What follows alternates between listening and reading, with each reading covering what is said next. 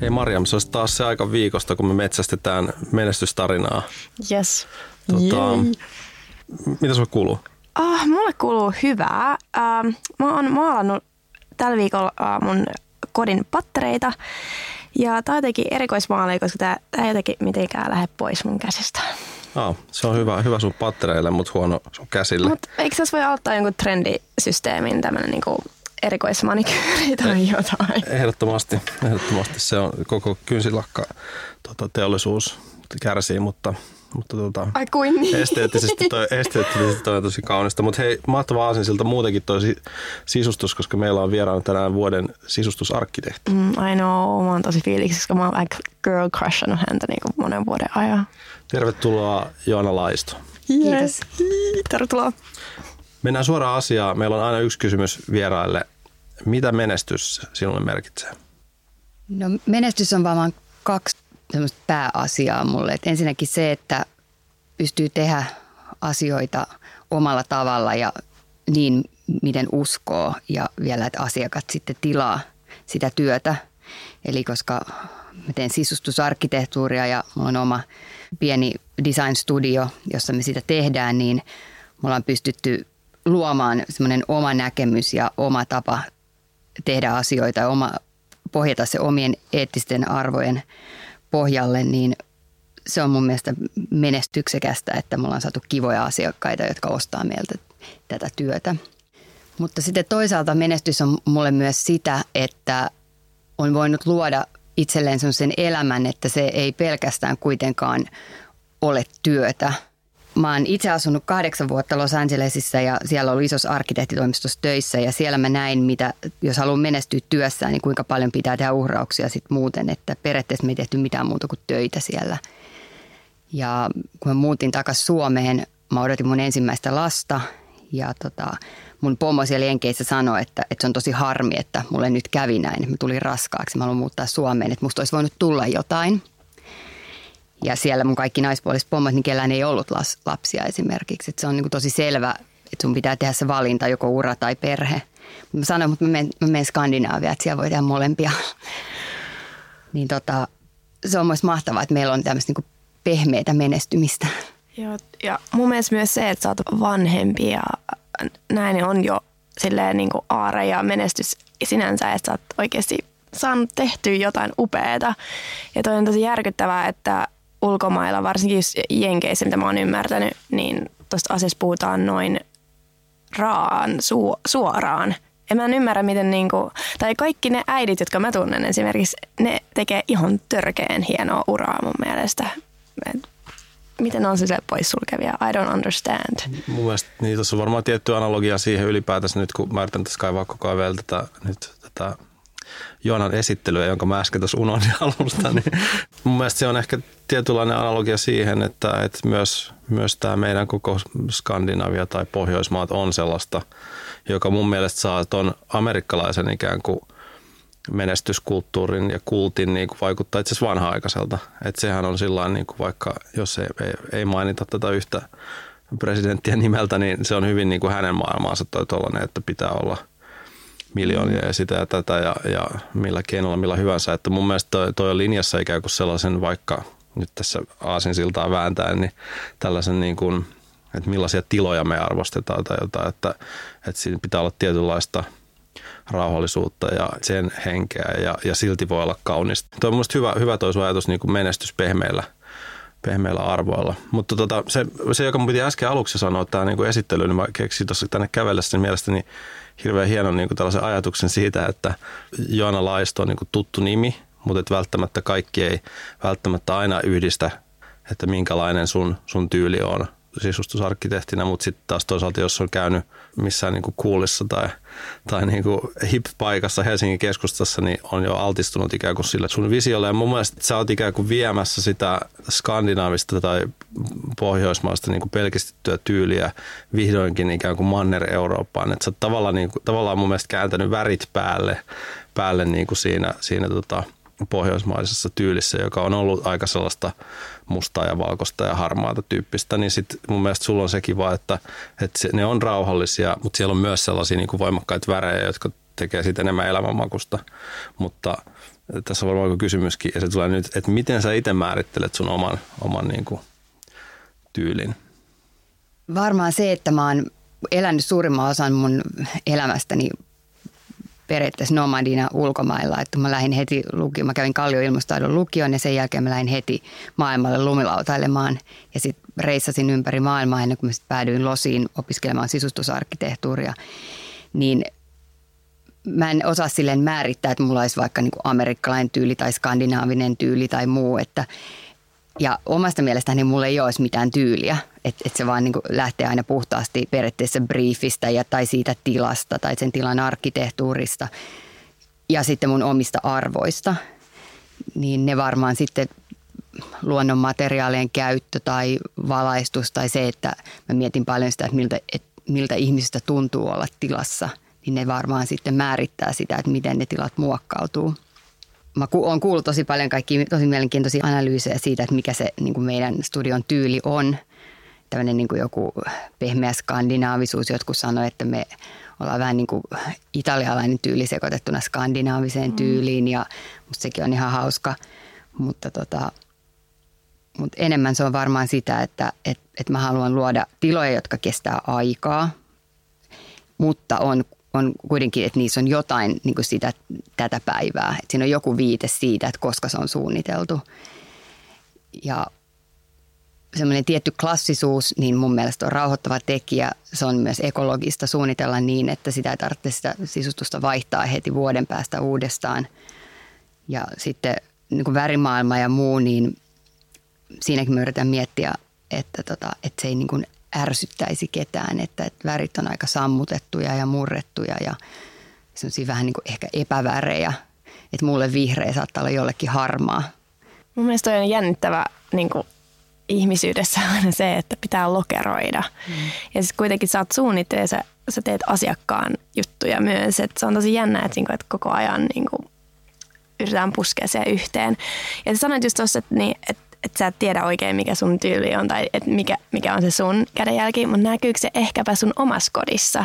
Minkälainen sun oma koti? Onko se täynnä niin kuin sun lempiasioita ja miltä ne näyttää yhdessä? Ehkä mä tässä yritän kalastella niin kuin sisusvinkkejä omaa himaa myös.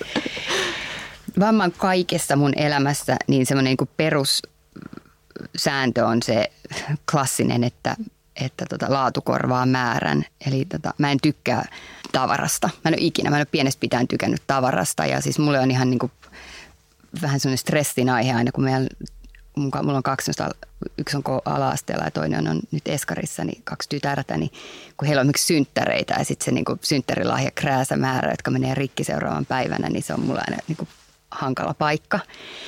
Eli mulla on aika harkittuja asioita kotona, mutta sitten on tietysti ne kaikki lasten krääsät siihen päälle. Eli koti on ehkä vähän semmoinen niin kuin miksture siitä. Sitten meillä on vapaa-ajan asunto, joka on just valmistunut Karjalohella, niin se on sitten tosi paljon kuratoidumpi. Niin sinne me ei ole päästetty oikeastaan mitään. Ja siellä mun on niin kuin todella helppo ja rento olla, koska siellä ei ole tavaraa. Mä rakastan myös niin kuin rauhoittavia tiloja ja mä koen, että niin kuin mun mieli menee välillä 1000 ja 100.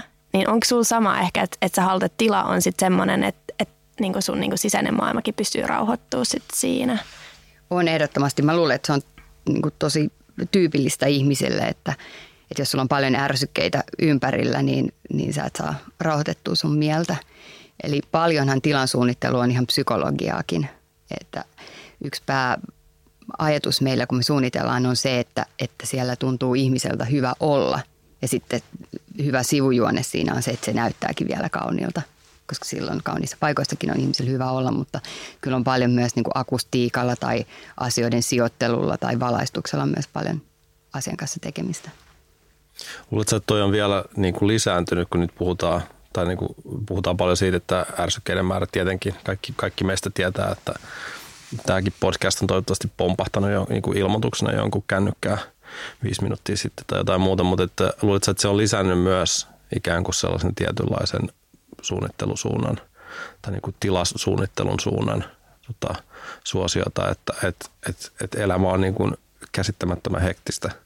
Vaikuttaako se siihen? Kyllä mä luulen ja kyllähän me toimistoihinkin nykyään niin kuin ihan tämmöisten niin kuin digitoimistoihinkin suunnitellaan tiloja, joissa esimerkiksi ei saa olla kännykän kanssa. Että sulla on sellaisia periaatteessa niin kuin tiloja, jonne sä voit vaan mennä latautumaan, vaikka meditoimaan. Että kyllä mun mielestä se on ihan tosi luonnollista, että tarvitaan tiloja, joissa voi rauhoittua. Ja luontohan on siihen kaikkein paras paikka. Sut valittiin viime kuussa vuoden sisustusarkkitehdiksi Suomessa. Mitä tällainen tunnustus merkitsee? No kyllä se merkitsi itse asiassa yllättävän paljon. Se on kollegoiden valitsema. Eli siinä on ollut semmoinen raadi, jotka sen on, olisiko siinä ollut 6 henkilöä, jotka sen valitsee. Se on joka toinen vuosi valitaan. Ja kyllä siitä tuli semmoinen olo, että nämä ihmiset tietää, minkä asioiden kanssa me painitaan täällä Suomen maassa. Ja mahtavaa, että ne on nähnyt, että sillä mitä me tehdään meidän toimistossa, niin on arvoa. Ja kyllä se on, oli se tosi mieltä lämmittävä asia. Mua kiinnostaa vähän siis vielä toisessa sanoa, että sä oot opiskellut Jenkeissä, niin ja sit sun tyyli on kuitenkin, niin kuin, on se sitten Italia yhdistettynä suomalaisuuteen tai se Skandinaaviin, mutta hyvin ikään kuin täältä. Miten se Amerikan aika on vaikuttanut sit suhun muuten kuin se, että sä oot löytänyt vähän niin kuin omaa versiota menestyksestä tai filosofiaa siitä? Se toimisto, mä olin Gensler arkkitehdeillä töissä, niin kyllä ne teki todella korkeatasosta suunnittelua siellä. Ja tehtiin isoja rakennuksia, missä arkkitehdit teki sisustussuunnittelijoiden kanssa yhtä aikaa töitä. Me suunniteltiin taloja niin kuin sisältä ulospäin. Sisustusarkkitehdit saattoi päättää vaikka, että mihin tulee portaat ja miten korkeat ikkunat on ja näin poispäin. Et detaljien taso oli valtavan korkea ja mä oon tuonut sen periaatteessa sen suunnitteluprosessin sieltä meidän toimistoon. Eli me piirretään tosi paljon ehkä enemmän detaljeita, mitä jotkut muut mun kollegat tekee. Et sitä me kuullaan koko ajan tuolta työmaalta, että meillä on aika tarkkaan mietitty kaikki asiat. Toinen asia sitten on myös se, että ehkä semmoinen tietty nöyristelemättömyys on sitten tullut sieltä Amerikasta, että ei pidä niin kuin mitään haastetta liian suurena. Että voi aika luonnollisesti niin kuin suhtautua isompaankin asiakkaaseen ja isompaankin projektiin, että se ei niin kuin huimaa. Mä luin, että te olette tosi selektiivinen suunnittelutoimisto, niin miten se vaikuttaa sitten, kun mä mietin vaikka itseni freelancerina, mietin aina, että apua, että jos mä nyt saan niinku viikkoon duunia, niin mitäs mä teen, ja miten mä pärjään nyt seuraavan kuukauden. Miten sä handlaat sen paineen? No se onkin hyvä kysymys, kun mä luulen, että me kaikki ton paineen alla painitaan, yrittäjät. Mulle ne eettiset arvot on ollut niin semmoinen niin kuin ohjaava voima koko yrityksen perustamisessa, että se on mulle vielä suurempi tuska, että jos mä joudun tehdä jollekin asiakkaalle, jolla on täysin erilaiset arvot, jonkun projektin. Mä en siihen niin kuin itse vaan kykene. Pystyykö se tekemään vaikka nuorempana, niin kun sä mietit, että sun portfolioa ja tällaista, vai onko se ollut aina niin kuin punaisena lankana sun niin kuin ura niin kuin tavoitteena? Mä oon saattanut nuorempana ottaa jonkun projekti, vaikka mulla on ollut semmoinen niin gut feeling, että tämä ei niin kuin ehkä natsaa. Mutta mä oon oppinut niistä, että niitä ei vaan kannata tehdä. Eli niin yhtä paljon kuin asiakas suunnittelee, muista suunnittelen pitää haastatella asiakasta. Että vaan niin voi tulla hyvä lopputulos. Ja se ei tarkoita, että sillä asiakkaalla pitää olla hirveän iso budjetti tai näin, mutta se on enemmänkin sitä, että meillä on samanlaiset lähtökohdat ja arvot lähteä tekemään sitä projektia. Onko se vaikeaa? Ei, kyllä se mulle tulee tosi intuitiivisesti. Joo, ihanaa. Tosi hienoa. Teidän studio tekee niin kuin toimistoja ja ravintoloita ja kahviloita ja käsittääkseni myös hotelleja, että skaala on mieletön. Mutta voisiko käydä yhtä jotain projektia vähän ehkä sillä lailla vaan vähän läpi? Me tuossa vähän puhuttiin etukäteen jo sitä, että se voisi olla tämä tapaus Kalliossa, eli uusi onko se viinibaari vai leipomo vai mikä tämä Way on, eli Grönin kundien uusi paikka, niin miten tuollaiseen projektiin, kun esimerkiksi nyt selvästikin tämä on ollut sellainen, jossa arvot ovat kohdanneet, mutta miten tuollainen, niin miten kauan ennen avaamista se alkaa ja miten tuollainen projekti lähtee liikkeelle? No, tämä projekti on alkanut siitä, kun Good Life Cafeen Lauri Pipinen otti muun yhteyttä ja kertoi, että hän on niin kuin avaamassa leipomoa tuonne Kallioon ja tunnen Lauria vähän jo tuosta niin kuin aikaisemmasta tietysti hänen kahvilastaan ja tiedän, että niin kuin rima on hyvin korkealla niin kuin raaka-aineissa ja siinä niin kuin hänen omassa tekemisessään. Ja sitten vielä, kun siihen lyöttäytyi mukaan sitten nämä Grönin ja Let Me Wine viini import, natural viinit niin mukaan, niin, ja konsepti on semmoinen jotenkin niin freesi, että aamulla aloitetaan 6 leipoa leipää ja jossain vaiheessa kahvila muuttuu sitten niin kuin viinibaariksi, joka on 5:30 asti auki, niin se on mielestäni jotenkin niin semmoista niin kuin uutta ja makeata ja freesiä ajattelua ja sitten vielä kun niin kuin raaka-aineet ja tekeminen ja kaikki on niin viimeisen asti mietitty, niin siis eihän siitä voi mitään muuta kuin inspiroitua. Niillä oli tila valmiina. Se oli tosi haastava. Se on tuossa Karhupuiston laidalla pieni kivijalka paikka, joka talossa alettiin tekemään putkiremonttia samaan aikaan. Ja eli tämä on niin kuin melkein vuosi ollut nyt suunnittelupöydällä jo. Ja siinä oli niin kuin suurin haaste oli se, että me saatiin kaikki talotekniikka sinne suunniteltu niin, että se ei näyttänyt hammaslääkärikeskukselta. Että se oli ensin suunniteltu niin, että se näytti hammaslääkärikeskukselta ja mä jouduin piirtämään ne kaikki ilmastointikanavat ja sähköt ja kaikki uusiksi. Ja nyt kun sä astut sinne sisään, niin se näyttää sellaiselta viehättävältä kivijalkaleipomolta, mutta siellä on se nykyaikainen talotekniikka kuitenkin. Se on oikeasti aika iso duuni ja sitä ei musta Suomessa tarpeeksi tehdä.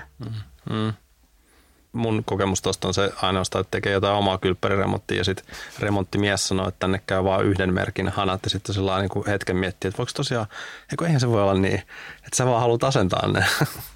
Mutta hyvä, täytyy ehdottomasti käydä muutenkin tsekkaamassa. Mulla on aukko sivistyksessä, mä en ole ehtinyt vielä käydä siellä. Siis en mäkään. Tosi oliko se niin, että se on ollut viikon vasta auki? Ehkä meillä on vielä armoaikaa hetki. Voitko kertoa lisää siitä, mitä värejä siellä on tai näitä sammutettuja värejä ja tunnelmaa? No koska se on tämmöinen kivijalka myymälä siinä ja siis Kallion Karhupuistossa aivan ihana sijainti vielä, niin mä mietin, että miten me saadaan tähän niinku semmoista periaatteessa kivijalkatunnelmaa, niin mä kiersin sitä taloa, niin sieltä löytyi jostain rappukäytöstä semmoinen pieni pala vaan alkuperäistä tiililattia tai klinkkerilattiaa. Niin mä siitä sitten inspiroituneena niin loin sinne sellaisen samantyyppisen patterin. Eli siellä on niinku laattalattia, semmoisella niinku, se on 1910-luvulta se talo, niin sitä aikakauttaa oleva. Mutta muuten mä halusin, että se sisustus on tosi simppeli ja pelkistetty. Eli se niinku lähtökohta oli heti, että me ei aleta tekemään tästä niinku, taas yhtä rustiikkista niinku leipomoa ja viinibaaria. Et se on niinku ehkä aina se ensimmäinen. Vaan mun mielestä niin näillä kundeilla on niin semmoinen freesi ja uusi tapa tehdä asioita, niin se pitää olla myös niin kuin freesi ja uusi tapa myös tehdä sitten se niiden interiööri. Eli se on aika pelkistetty, minimalistinen ja siellä on se niin kuin raaka-aineet ja kaikki ruoka ja kahvi ja viinit edellä. Mutta toki sitten siellä on niitä semmoisia niin kuin herkkuja, että siellä on esimerkiksi aika makeat pöydän kannet, joka sitten tietysti nykypäivänä on myös semmoinen lisäarvo sitten kaiken sosiaalisen median kanssa. Mutta muuten tosi pelkistettyä ja rosteripintauksia tehdään kuitenkin aika paljon, valmistetaan heti siinä tiskillä ruokia ja muuta. Miten edelleen tästä mielettömästä skaalasta, että jos puhutaan tällaisesta pienestä kivialasta Kalliossa tai sitten kokonaisesta hotellista vaikka Keski-Suomessa, niin miten sulla pysyy niin kuin kasassa tämä, että nämä on hyvin erilaisia projekteja ja miten vaikka tuollaista, mielestäni joskus aikaisemmin sanoit, että se hotelli on nimenomaan se niin kuin tietynlainen toteutuva unelma, että pääsee suunnittelemaan niin kuin koko tuollaisen suuren kokonaisuuden, mutta miten sä pidät kasassa sen, että sä pystyt tuollaisia laajojakin kokonaisuuksia suunnittelemaan? Mun mielestä siinä ei oikeastaan mitään eroa, että se prosessi meillä on ihan sama, eli meillä on sellainen tietty suunnitteluprosessi. Ensin me tutustutaan asiakkaaseen ja niiden siihen niin kuin briefiin ja mä oon tosi herkkä ihminen. Mä luen ihmisiä tosi niin kuin paljon, semmoisiakin viestejä, mitä ne ehkä itsestään ole havainnut. Eli mun on tosi helppo ottaa se briefi heiltä.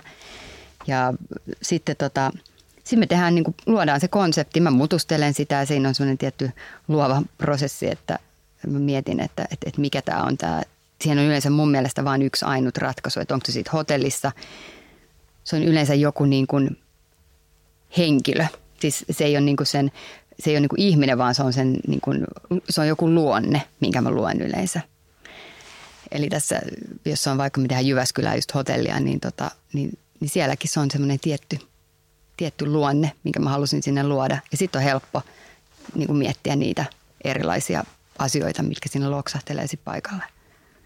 Mutta hotellit on ehdottomasti mun mielestä yksi niin kuin mielenkiintoisimpia aloja suunnitella, koska sä pääset vaikuttamaan ihmisen niin kuin kokonaiseen vuorokauteen. Et niin kuin aamusta iltaan, niin onhan se niin kuin ihan superherkullista.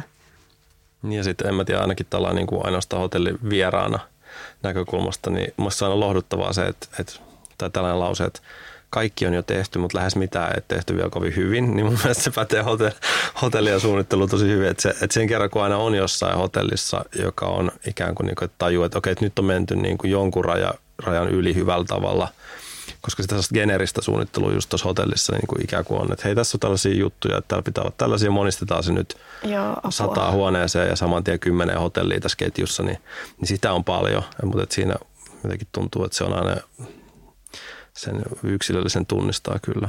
Mutta jotenkin tuntuu myös trendiltä, että siihen panostetaan nyt enemmän. No, kyllä mun mielestä Suomessa on nyt alettu panostaa aika paljon myös siihen, että miltä siellä hotellissa näyttää ja että ne on yksilöllisiä. Et Suomessahan on aika toimivia hotelleita. Ja sen taas huomaa sitten, kun mä olin just nyt heinäkuussa Pariisissa semmoisessa tosi trendikkäässä, se on kaikissa Instassa ja vaikka mistä näytti ihanalta se hotelli. Sitten me mentiin sinne, niin se oli itse asiassa aika epämukava. Että se kaikki niin kuin ne sisustuselementit oli liimattu sinne päälle. Ei ollut oikeastaan tehty minkäänlaista kunnon remonttia. Sieltä ei löytynyt yhtään pistorasiaa sieltä huoneesta ja kylppärin lattia tulvi ja näin poispäin. Et mun mielestä siinä pitää olla kuitenkin hotellissa molempia. Että sulla pitää olla se toimivuus ja kaikki infra, mutta sitten siellä pitää olla se joku, joka viehättää sua niin kuin visuaalisesti myös. Koska tämä hotelli avataan? No se Jyväskylän hotelli, se on itse asiassa tuommoinen Solosokos paviljongin lisä, niin kuin siitä tehdään puolet lisää ja sitten siellä tehdään ravintolaan yksi lisä, tämmöinen veranda myös, niin se aukeaa nyt ensi kesänä. Sitten me tehdään myös Helsingin keskustaan nyt Oi, kerro lisää. Hotellia, mutta siitä mä en saa kertoa lisää. Toi on pahinta, mitä Marjamilla voi tehdä. Mä olisin, että yes, koska mä rakastan hotelleja, kauniita hotelleja, niin joo, niin ihana uutinen, yes. Olin itsekin just tuossa hiljattain Pariisissa käymässä, mutta se hotellikokemus oli oikein hyvä, mutta toi on positiivinen tilanne suomalaisille, että jos meillä on kuitenkin se käytännöllisyys ja toimivuus on meidän vahvuus, että siihen ikään kuin, jonkunnäköinen esteettisyys lisänä on paljon helpompi kuin se toisinpäin. Että olisi maailman kaunein huone, jos viemäri on vähän korkeammalla kuin suihku. Että se on parempi niin päin. Miten yksittäinen juttu tuli mieleen, että onko sulla joku sellainen tila jossain, ehkä mieluummin nyt tässä tapauksessa vielä jotenkin maailmalla, mihin sä aina haluat palata? Että onko joku joka on ehdoton suosikki tai joku, joka jopa inspiroi, että mikä on sellainen paikka, mihin sä aina haluat palata? Tai mietit tila vielä? Vaikea kysymys, mutta yksi paikka, mikä on tehnyt mulle ihan valtavan vaikutuksen, mä oikeasti olin niin kuin kyyneleet silmissä, on toi Tukholman Edhem-hotelli. Et se on kyllä niin kuin, se on vaan niin mieletön se koko konsepti. Mä en tiedä, oletteko te kuullut tästä? Siis mä oon nähnyt somesta, mutta en ole kokenut itse vielä. Eli se on tämmöinen pieni putiikkihotelli, joka on tehty niin kuin vanhaan asuintaloon ja siellä on, mä muistan, onko siellä 10 huonetta. Ja se on niin kuin sä menisit jonkun kotiin. Ja se on mietitty niin, siis se on Ilse Crawfordin ihanan brittisuunnittelijan suunnittelema, mutta myös siis se koko konsepti on niin ihana, että sulla on oikeasti niin mukava olo, että susta pidetään ihan mahtavaa hyvää huolta. Et jos sinne joskus menee, niin ei kannata buukata mitään muuta tekemistä Tukholmaan, että sitten siellä vaan kannattaa olla. Onko se oma keittiö niin kuin huoneista tai niin kuin, miten se on kotimainen?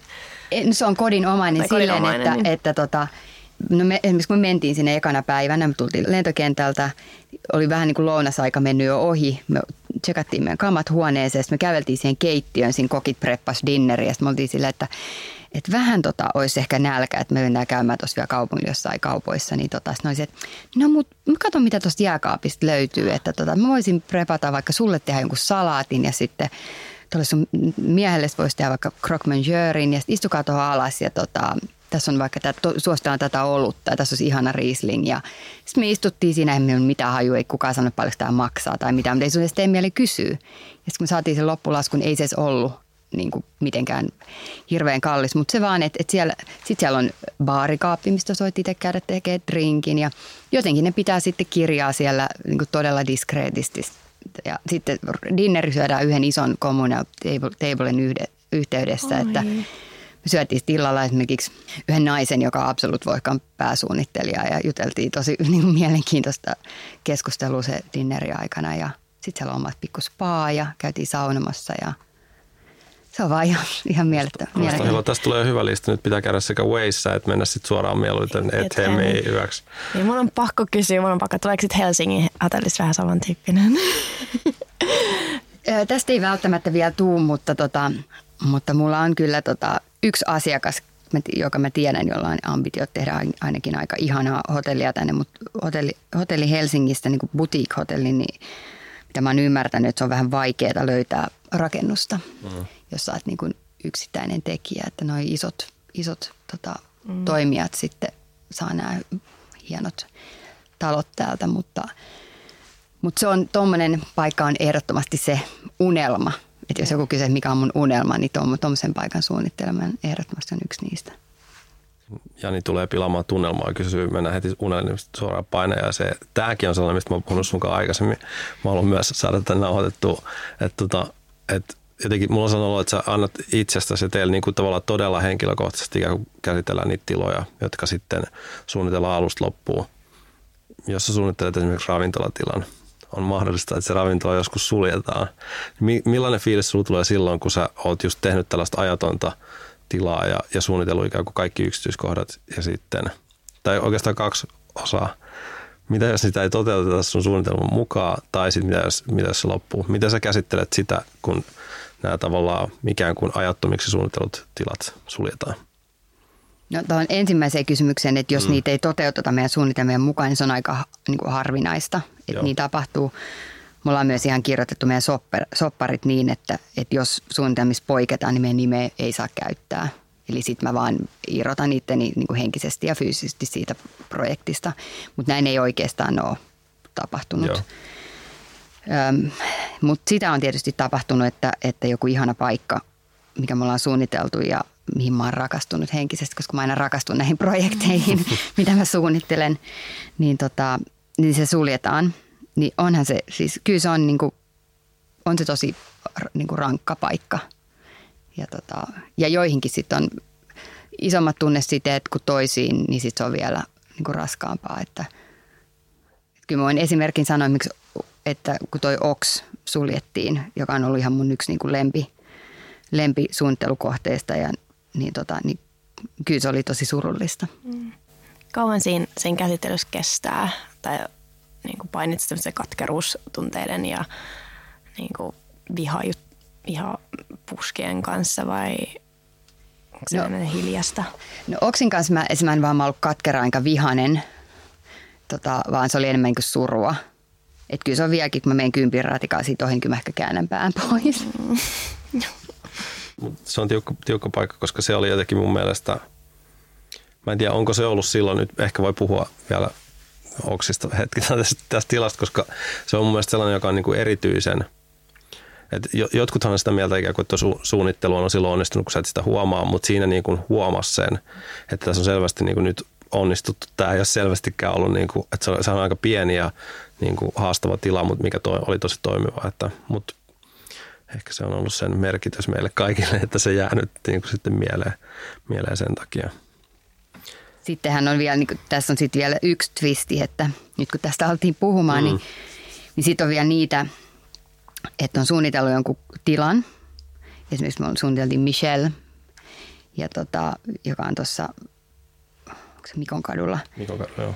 Ja sitten siinä tuli omistajan vaihdos, jotka ei sitten saanut sitä toimimaan. Et se oli niinku, ja sitten kun ne sitten muutti sen, onneksi ei pitänyt nimeä, mutta sitten siellä on toinen suunnittelija tehnyt. Kaikki marmorit on peitetty ja kaikki, että se oli kuitenkin mun mielestä aika kaunis ja aikamoinen panostus se tila. Niin, niin siinä voi olla, että sitten tulee semmoista vähän vihan tunnetta siinä myös, näin rehellisesti sanottuna. No, miten sä käsittelet ne pois silleen, että sä pystyt niin ottaa uudet projektit vastaan ja miettimättä tämmöisiä niin setbackkejä? Tekemällä uusia projekteja. Joo. Siis noihan se kehitys menee. Siis tämähän on ihan, toi on vaan pakko hyväksyä. Että kyllähän se on kaikessa bisneksessä, että näillä on vaan tietty aika ja joillain on ikävä kyllä lyhkäisempi. Että Suomessa on ehkä vähän semmoista lyhytnäköisyyttä tai sitten ei ole näkemystä ollenkaan. Että sä saisit niinku ton näköisen ravintolan toimia, koska ei se pitäisi olla mikään ongelma. Mä uskon, että Tukholmassa olisi mitään ongelmaa saada ton näköinen ravintola toimimaan. Mutta siis sit sä vaan meet seuraavaan projektiin. Nyt lähdetään uuteen nousuun, muuten meidän masennustarinan metsästäjät alkaa onnistua. Eikö ne ole musta tärkeää? Mielestäni on tosi tärkeää puhua tuosta puolesta myös. Mä olisin vielä ehkä, vaikka tämä saattaa johtaa jo keskustelua hotelleista uudestaan, niin mikä on sun unelmaprojekti tällä hetkellä tai ikuinen unelmaprojekti? No kyllä se on tuommoinen niin boutique-hotelli tai ihan mikä vaan boutique-asia, missä pääsee vaikuttaa siihen konseptiin, että mehän niin tehdään konseptisuunnittelua myös. Eli se ei ole pelkkää sisustusta, että mun mielestä se, että jos me päästään vaikuttamaan asioihin ihan, että mitä siellä on, miten se toimii, pystytään valitsemaan projektin graafiset suunnittelut, ehkä otetaan vähän palvelumuotoilua siihen mukaan. Kaikki tämä, niin sitten se on niin kuin parhaimmillaan ja mehukkain projekti, mutta hotelleissa ja tämmöisissä isoissa ravintola- ja myymäläkonsepteissa, niin se on ollut ehkä kaikkein hedelmällisintä. Joo, hyvä. Meillä on Joanna Laisto podcast-vieraana ja nyt me mennään vielä loppukiriin, joka on kaikille sama. Eli me kysytään sulta kysymyksiä ja sä vastaat meille. Mä voisin aloittaa, eli missä ja milloin olet kaikkein onnellisin? Lomalla. Mitä asiaa inhoat eniten? Välinpitämättömyyttä. Kuka on sankarisi? No mulle tulee vaan koko ajan mieleen, että mun edesmennyt mummo. Karjalan mummo. Mistä ominaisuuksista pidät eniten sun ystävistäsi? Ymmärryksestä ja semmoisesta erilaisuuden sietämisestä. Mitä ominaisuuksia arvostat eniten sisustusarkkitehti Joanna Laistossa? Tarkkuutta ja pieteettisyyttä, mitä Joanna Laisto tekee ja miten hän suhtautuu asioihin. Jos voisit muuttaa yhden asian itsessäsi, niin mikä se olisi? Sitä tarkkuutta ja pieteettisyyttä voisi ihan vähän laskea alaspäin, niin ehkä olisi ihan vähän helpompi olla. Ymmärrän. Mikä on sun tavaramerkki suunnittelijana? Että kaikki on mietitty. Kaikki asiat alusta loppuun. Ne tilat toimii. Ja minkä neuvon sä antaisit 20-vuotiaalle Joannalle? Kyllä ne asiat järjestyy. Mahtavaa. Kiitos Joanna. Kiitos niin paljon.